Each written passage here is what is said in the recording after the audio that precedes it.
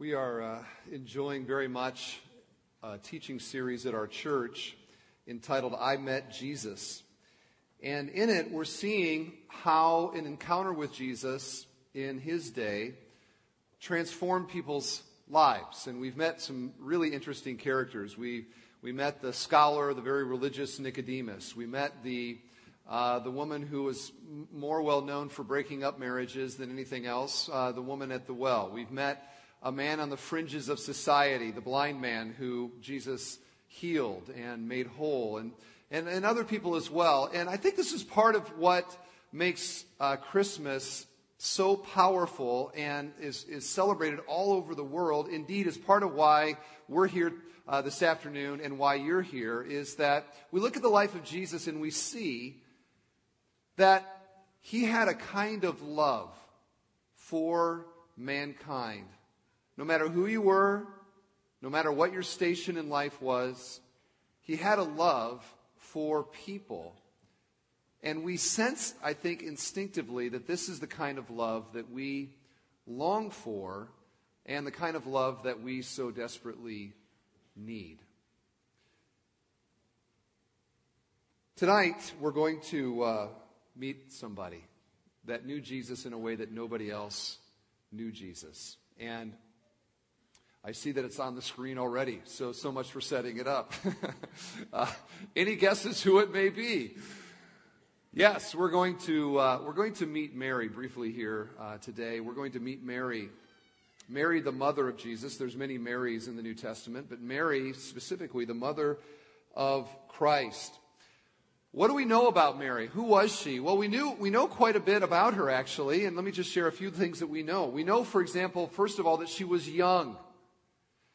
She was young, probably 14 or 15, something like that, which was very common in that culture for a woman to be betrothed or to be engaged. But and that's how old she was. Now, right now, we've got probably 14 and 15-year-old girls who are sitting here, and you are greatly disturbed at the thought of that.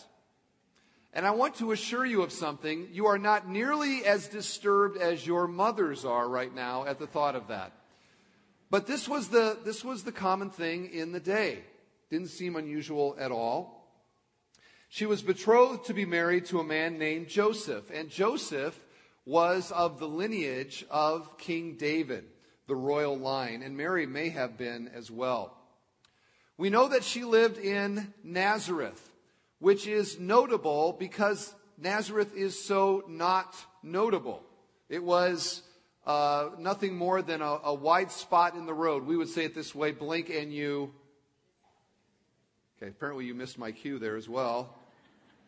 Blink and you miss it. And I think perhaps even on a donkey, if you weren't looking carefully, you might miss Nazareth. Years later, Nathanael is going to say about Nazareth, can anything good come out of Nazareth? So right away in the story of this girl's life, we see that there is so much that is surprising. She is very young. We know that she was very poor. She is from a obscure part of the country. And there is nothing other than perhaps her lineage. There's nothing noteworthy about her at all. So how did this Mary meet Jesus? What happened to this girl? Well, the story of Mary begins, and we're told the story in Luke 1. It begins with a meeting that she had with an angel. The angel Gabriel came to her, and it says that this is what happened. And the angel said to her, "Do not be afraid, Mary, for you have found favor with God.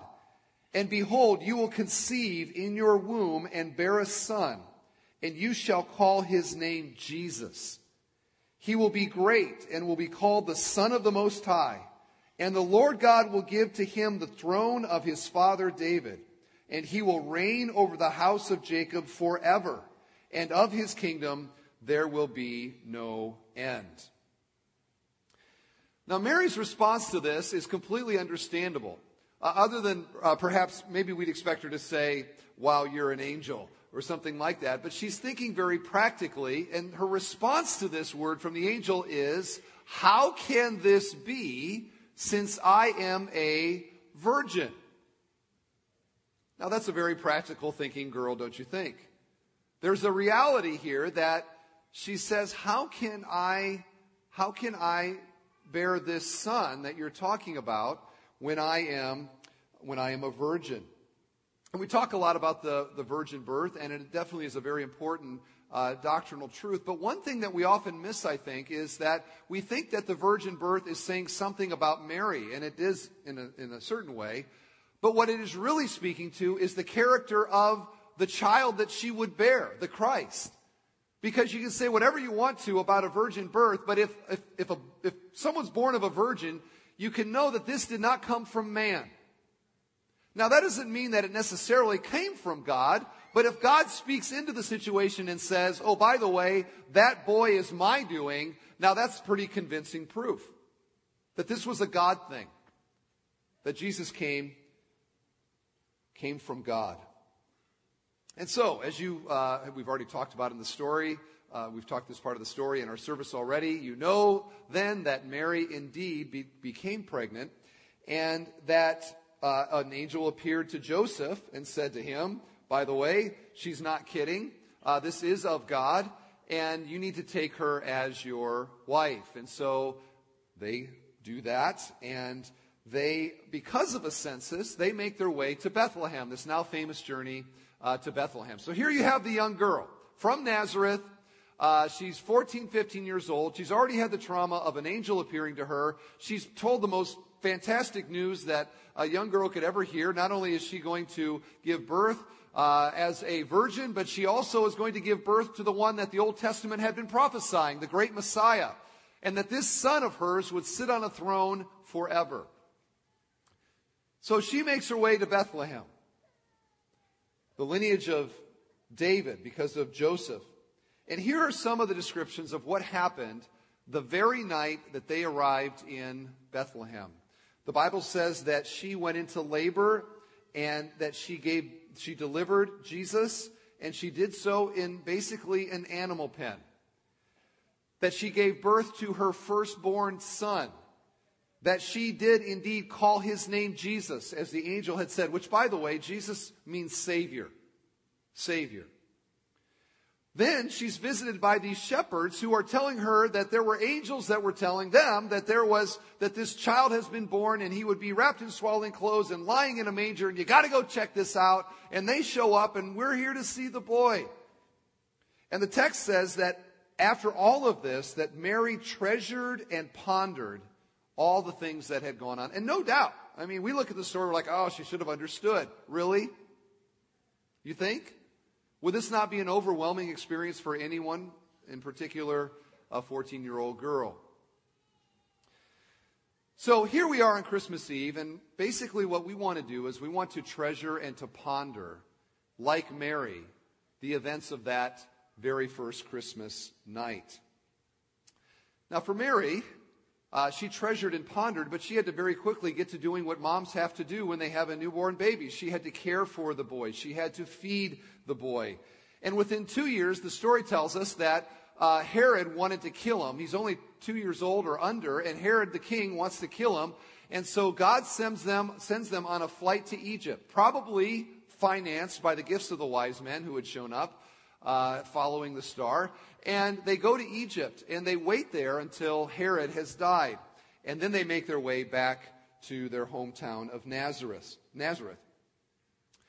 Now, we got lots of detail there, but after that, in terms of Mary, we don't know very much. We know almost nothing about, we know a little bit, but almost nothing about Jesus' growing up years.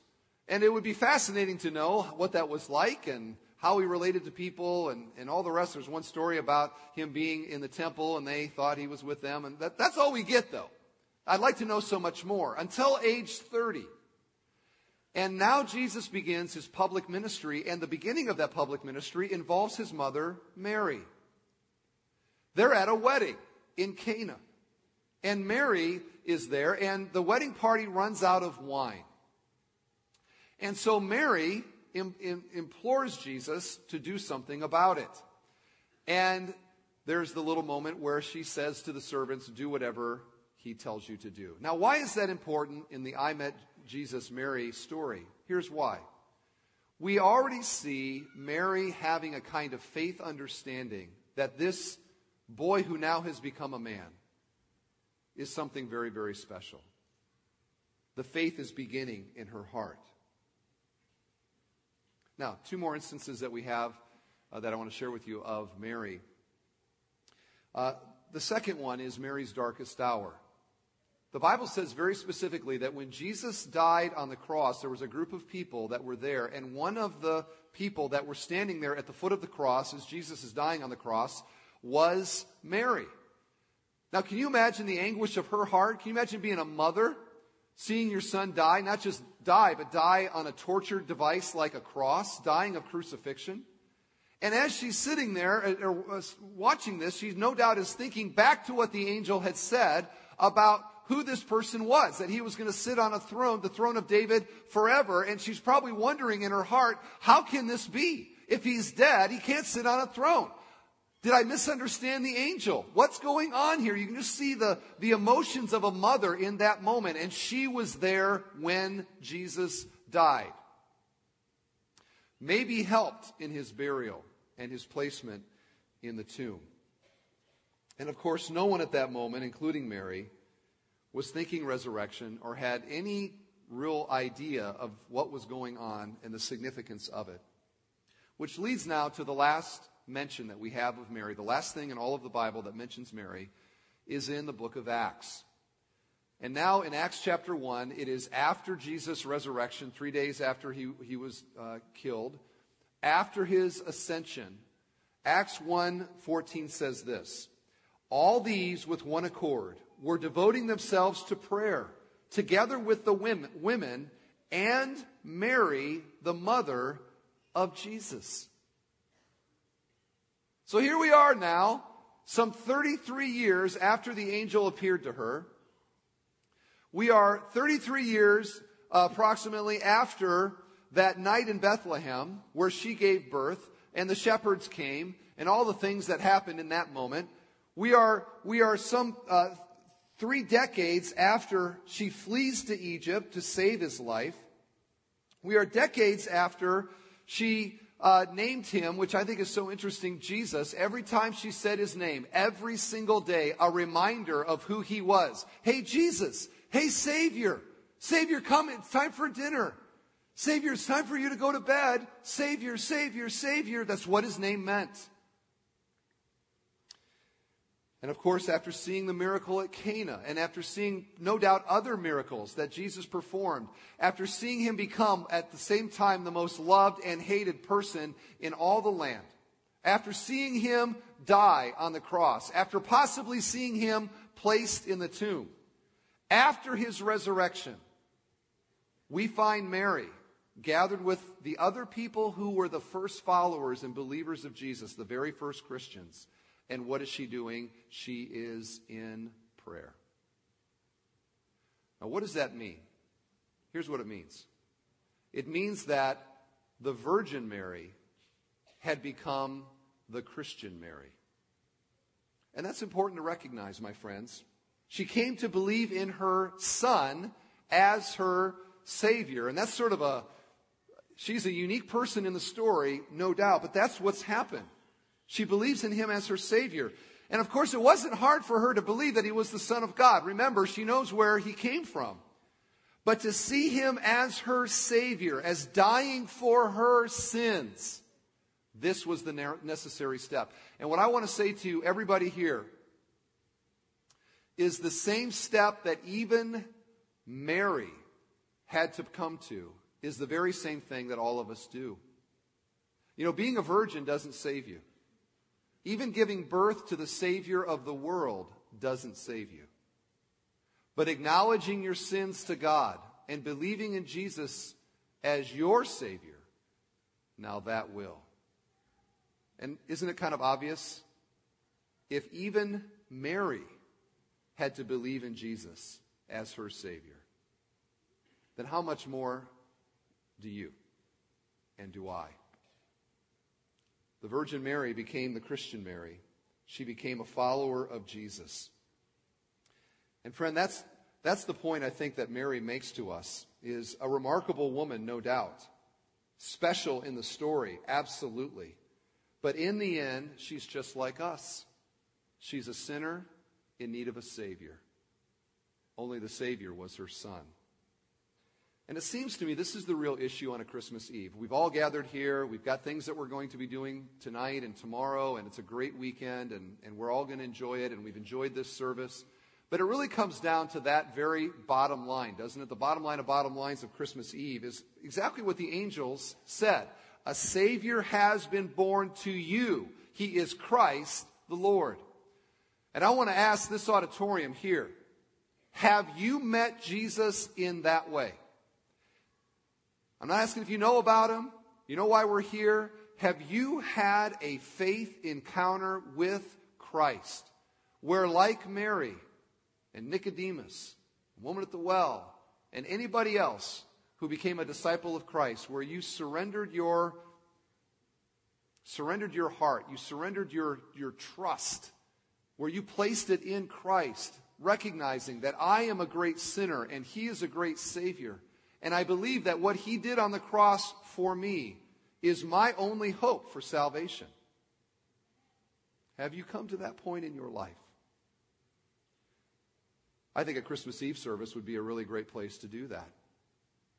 And maybe through the music and through opening God's Word and having a quiet moment here, perhaps God might touch your heart and draw you to himself, and for you to believe in Christ as your Savior. Now you might be here saying, well, like, what does that mean? It means basically this. Faith is a response. It is a response to who Jesus is, and a recognition and a receiving of him as Savior. A faith response in a heart might sound something like this. Dear God, I believe that I am a sinner. I believe that Jesus is the Savior of the world. I believe he died for my sins. And right here, I want to say to you that all my trust is in him. Please forgive my sins and give me the gift of eternal life. Thank you. Does that resonate in your heart? Is that an echo of where your heart is on this Christmas Eve? I hope that it is. And if you're here after the service and you're like, I'd sure like to talk to somebody about my spiritual journey. I'd like to know a little bit more. We have people in the foyer there. They have a ribbon that says, "Ask me." And so ask them. That's why they're there. We'd love to help you. Finally, I want to say this to us.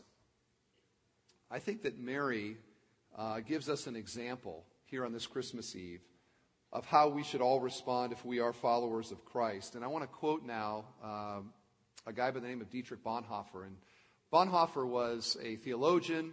He was also a martyr, and he died at the hands of the Nazis right before the end of World War II. It's a very compelling story. But he wrote a lot, and he thought deeply about Christmas and the Incarnation and Mary. And here's what he says.